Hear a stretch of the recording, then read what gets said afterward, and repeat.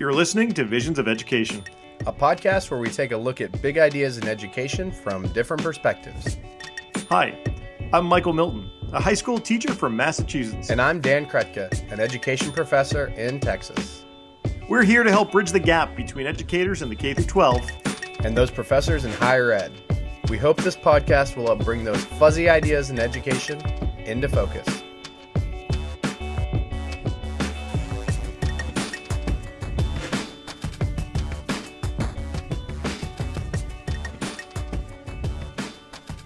Hey, Dan. Hey, how you doing? I'm doing great. Thanks for asking. Hey, Dan, I was wondering, and this question is very much in the spirit of our discussion today with Quinn Rollins. What was your favorite game growing up?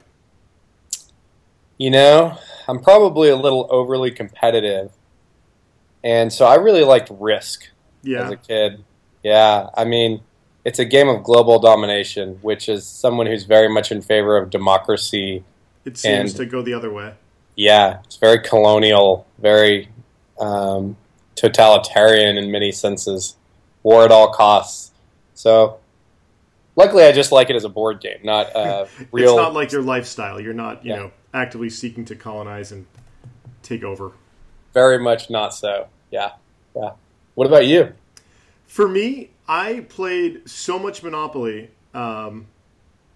Just so much Monopoly growing up. I don't know why. I kind of like going around in a circle. Yeah. Well, it's kind of a square, really, but... That's a good point. Yeah, but I felt like it was a circle. It was my ring, you know? I know that, boxers have theirs. The Monopoly board was mine. So, with that, we actually have a great guest today, who I'm super excited about. It's Quinn Rollins. And Quinn Rollins wrote this book called Play Like a Pirate, Engage Students with Toys, Games, and Comics. Hey, Quinn. Hey, guys. I always know you as @JediKermit on Twitter. Yeah, it's very, that's me. I had to give somebody my email address the other day, and it has Jedi Kermit in it. And I've had that same one since, 1995, when I first joined Internet Land. And sometimes I think I should class it up a little, but screw it, it's Jedi Kermit. So, yeah. Are you still on that same Hotmail email? Or did you... yeah. Jedi Kermit is your instant messenger name on AOL still? Yeah, AOL, and they still send me free CDs. I love it. I think it's actually a great name for you, Quinn, because it is playful and fun, and it gets into kind of the fictional side of education a little bit. So it's very appropriate. Tell us a bit about your background in education. So for me, I'm one of those people who always wanted to be a teacher. So I remember even before I had gone to school, I was setting up my stuffed animals and stuff and giving them assignments, and just like the teddy bear and the stuffed duck and the mouse. And the mouse was always needed extra help. Sometimes I'd catch the mouse cheating and he'd have to go in the corner. Anyway, so ever since I was a little kid, I wanted to be a teacher. But then as you grow up, and especially I think for men, you're like, well, it doesn't make as much money as investment banking or some of these other careers. So I put it on the back burner, went to college, and started out as a psych major.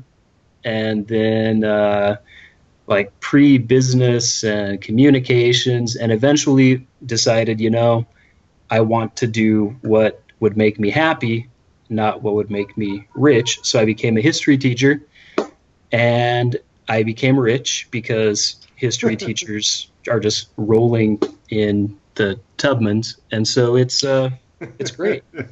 Quinn, the root of wealth is just it's wellness. It's not financial money, right? This is the type of things we have to say as teachers because we're underpaid. I tell myself every day. On the way to getting into the classroom, I was a cartoonist for many years, and then I was a toy designer and a toy consultant for a company that made action figures for the Muppets and Buffy the Vampire Slayer, the X-Files, and so I sort of got immersed in that world. beyond just being a fan. I got to see sort of what goes into making the toys, and all of that sort of informed my teaching eventually. Wait. So you just said this influenced your teaching. How? Well, so my first teaching job, I got hired to teach Utah studies, Utah history. And it was a class that when I got hired to teach it, I didn't even remember having taken the class myself. And it was only after I saw the horrible textbook that I'm like, oh, that's what that class was. So I knew that how I was being taught, or how I had been taught in most of my history classes, wasn't working. If it didn't work for me 20 years ago, it's not going to work for kids today. And so I was looking for other ways to engage students. And I am a believer that if you bring some of yourself into the room, if you share some of what you're interested in, they're going to get on board with it. So for a lot of teachers, that's music. For some teachers, it's art. For me, it's toys and cartoons. And so I would bring stuff in and say, okay, if we had this character and put them in this historic situation, how would they react? And that sort of spun off into some other things. But so my book is about using toys and games and comics to engage students and make your class a little more fun. Doesn't need to be fun all the time, but it can certainly be more fun than mine was when I was in 7th grade and wanted to not be in 7th grade anymore. It seems like we really, Michael, need to have a podcast to talk about the state of state histories, because this is now, we're only a few episodes in and we have had 2 people who talked about entering into teach state histories, and just kind of the nobody wants to teach it. There's a lack of resources. And so we had Kim Pennington on episode 3, and she said a little bit of the same thing, but she was really excited to teach Oklahoma history too, which I've always found the state histories, local history, to be fascinating and very relevant. But Quinn, so can you tell us, you've told us a little bit about your ideas in general. What big idea are you going to focus on today? Well, I think the idea of using superheroes to teach, most of my examples are about teaching history, but it doesn't have to be history. I think you can use superheroes as sort of shortcut to help kids understand just about anything. So can you give us some examples and ideas and things that give us a little bit of maybe even a preview of some of the ideas you have in the book? Sure. So I think that right now, because of pop culture, because of the movies, the TV shows that kids are watching, they're immersed in this world of superheroes. And even though as adults we might be getting tired of the same, popcorn movies that are in the theaters nonstop, kids are very into it. And so really it sort of becomes a shorthand that these kids can understand, a kind of literacy that we can tap into as a teacher. So one of my best lessons I would give in the first few weeks of school, and it's using superheroes as symbols. And part of that is using existing superheroes. We're looking at seven core democratic principles. So things like justice, truth, the common good, patriotism, diversity, things that are going to come up in a social studies class in pretty much every unit. I want them to know that vocabulary. I want them to know that abstract concept of the common good. And so we would look at the character of Spider-Man and how Peter Parker doesn't do what's best for Peter Parker. He does what's best for New York City. So that's the common good. And that's what makes him a hero. So things like that. If I were in a science class, I might take the steps of the scientific method. If I were in a language arts class, it might be the writing process or literary analysis. But take these abstract concepts that you're going to be using again and again with students and apply superheroes to it. And then even have students create their own superheroes that represent those things. So the social studies, some of the core ideas of social studies, like whether it's justice or truth or things like that, those would be the things you'd use superheroes as a way into those themes, which seems pretty cool because you're making your courses somewhat thematic, which I think is very powerful. And oftentimes our courses seem to be just this long trudge through the chronological history without any meaning or connection. And students do have trouble, I think, connecting thematic issues, which is really what we need to think as citizens. Am I getting that right? So if it was a different subject, you would use, for example, the scientific method, and you would show how superheroes investigate things in that way? Yeah, so exactly right. If for social studies, it would be thematic. And you could also look at how the idea of justice changes over time. So justice in the 1600s in New England is going to be different from justice in the 1800s, would be different than justice today. And you can also look at superheroes over time. The concept of justice in the 1930s is very different from justice today. One of the things that I liked in your book is you talked about Captain America, and you talked about how you have the 1940s Captain America. And then you talked about bringing Captain America into the War of 1812, and even looking at the uniform and how that would change. I thought that was really just a really terrific idea about how you can actually just supplant these people at different times, and to see how they would reflect that type of reality, which is a really interesting theoretical thing to have students do.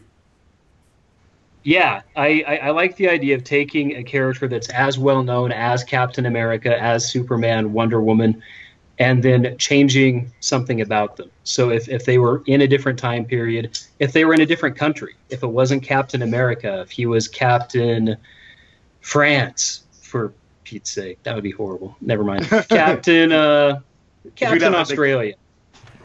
We give the French such a hard time, and they saved our butts in the Revolutionary War. Did you read if Superman came 12 hours later, what would have happened? He would have landed in the USSR, and he would have became a kulak, and he would have been Russian. It was a tremendous graphic novel. What's this from? Oh, it's a graphic novel? It's called Red Sun. S-O-N. Red Sun. It's a good read. It's interesting because I guess this all kind of brings up the nature of what students should be learning, right? I think there's a big push oftentimes that students should be little mini historians. And I'm not really sure that they need to be. I think some of the skills that historians have are very useful for students, critical thinking, being able to place things and historicize, in the correct context, and all of those things are useful. But I think the difference between just history classes and what makes it in the broader social studies arena is that citizenship is that focus. And you can get at citizenship through superhero stories, through science fiction, through lots of different ways. And I wonder if we limit ourselves by trying to make our history classes too discipline-based. I don't know. Well, and I think that's not unique to history classes. I think the push to make mini historians is sort of our version of high-stakes standardized testing, where in a lot of states, math, science, and language arts are the tested subjects, and social studies is sort of on the back burner. And so I think it's sort of this push to legitimize our own field, and that might depend on where you're at. But no, I agree, and I think that if you use these other avenues that students are engaged in, I think you're going to connect to more kids than if you're just sticking to the textbook and the standard way that maybe you were taught. Yeah, and having said that, I mean, you can also investigate this stuff historically, like you were saying, right? You can just do it as a historian, and we could look at the comics over time and connect them to themes of eras. And so we can do it from a historian's perspective and still have fun. Do you have some other ideas in your book about how to do that? Yeah, so I think that there are a lot of ways to look at it. I mean, you can contrast the role of male and female superheroes, how that changes over time. I think you can use Joseph Campbell's hero's journey.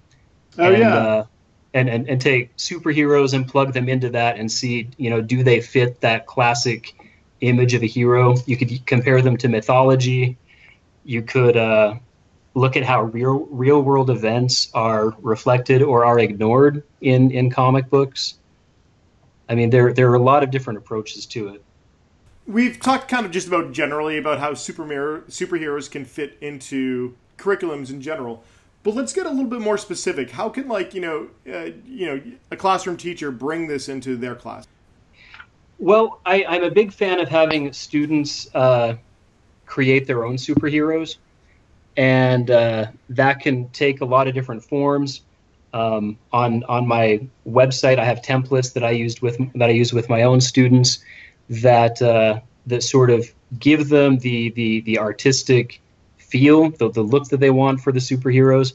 But then I also have them connect it to some piece of the curriculum. So for example, those 7 core democratic principles, I would start out the school year with that.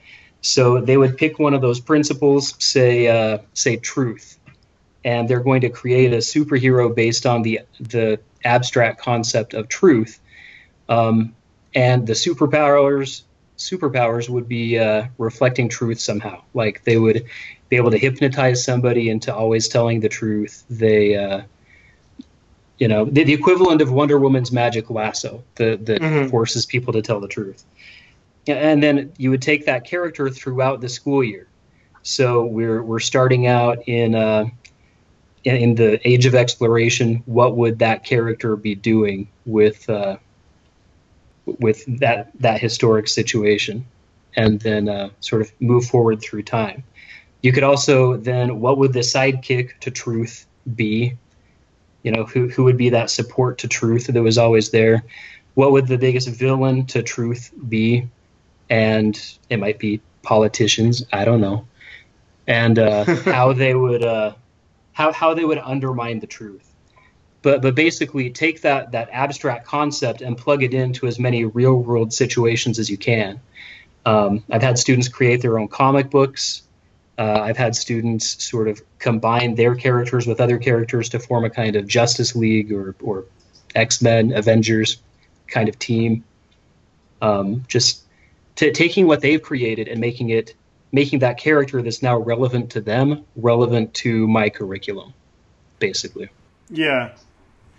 I know for me, I was trying to teach my freshmen, like, the branches of government and, like, so how they all work together. And so at one point I made a board game, which I was told was the single worst board game that they've ever played in their entire lives. It was really difficult to actually pass anything, but they didn't get it. Like, they weren't really understanding how the different branches of government, were playing together. And then I was talking to my workmate across the hall, and I was like, they just don't get the branches of government. She said, the powers of government, the powers of the branches. And so my mind went right into super powers of the branches. And so then we created, like, superheroes for the different branches of government. And so they had to, like, take source material so they had to look at the Constitution and figure out what the powers of the branches would be and then how they could personify that. It was a really neat, like, way to, like, deal with this really great primary document and superheroes. And so it was a really fun project. And they got it better than my board game. My board game was terrible. One of my, I love all this. I just think it's so creative. And I feel like I didn't delve into this area a lot. And maybe it's just because I wasn't as into comics and games and stuff growing up. But one lesson I did just kind of on a whim once was I had my students, I was teaching in sociology about economic systems, and I had my students play Monopoly. And they're just like, what are we doing today? And I'm just like, playing Monopoly. Have fun, And they know there's some kind of trick there because it's not really how I roll. But I let them play for about 30, 40 minutes, and then I asked them to try to deduce, like, the principles of the game. What's the game? And so they had to try to figure out the economic principles, which obviously a lot of capitalist principles are in Monopoly, although there's some problems there. And so it allowed for a discussion through the game. And then I had them make their own game that they saw as representing socialism. What they made very different games, and that helps them to see that capitalism and socialism are not single things. They're kind of on a spectrum. and it allowed them to see economic systems in a lot more complex way, and it was fun. It's funny how just the idea of fun, like playful assessment, playful assignments, it makes a difference. I mean, you can get to the same place in the curriculum having fun and make it more relevant to them, have them have more buy-in. I mean, everybody wants to win a game. Nobody wants to lose. But those same kids might not care if they get like a C- or a B+, but they want to win that game. Right. I just think there's so much relevance for this, and in an era where we just constantly have it hammered over our heads that we've got to test more, we have to, students have to understand, these detailed parts of history that they're going to forget. We all know it. Every test ever has shown that it's going in their short-term memory and out the other ear. And they can, of course, learn skills and things, but having fun with it is what will create lifelong learners, right? Which will keep them coming back, which will make them, I hate when I hear someone who says, I'm not a history person. And I'm like, we're all history people, It kills us history people. But, of course, the way we do it in school sometimes, it's hard to see yourself as wanting to do those things. And the way that you kind of brought yourself in and your interests and stuff that a lot of kids can identify with, I can really see this livening a classroom up. Thanks. It ended up being a great process for me to look at why I teach the way I teach and what I think is most important. And really, I mean, it sounds kind of silly that the idea of fun would be so important, but it is. It hooks more kids than my 90-minute PowerPoint about the Great Depression, which is fantastic. But making the Depression fun is even better. Thanks, Quinn Rollins, for chatting with us today. Thank you. So, Quinn, where can we find you online, and in particular, where can people get your book? So, I am on Twitter at Jedi Kermit, and my website is quinnrollins.com, and there are templates and examples of student work and reviews and links to recommended graphic novels, stuff like that are all on the site. And it's available at Amazon and Barnes & Noble. And it's bright yellow. You won't lose it. It's awesome. You will love it. I know we will. I'm looking forward to reading it, I know. So just thank you so much for joining us today, and we hope to continue the discussion online. Everybody follow at Jedi Kermit on Twitter. And if you haven't already, subscribe to Visions of Education on iTunes and Stitcher. If you write us a 5-star review, then we will read it on the air, and you can find me on Twitter. I'm at Dan Krutka. And I'm at 42 Think Deep. And until next time, this is the Visions of Education podcast, signing off.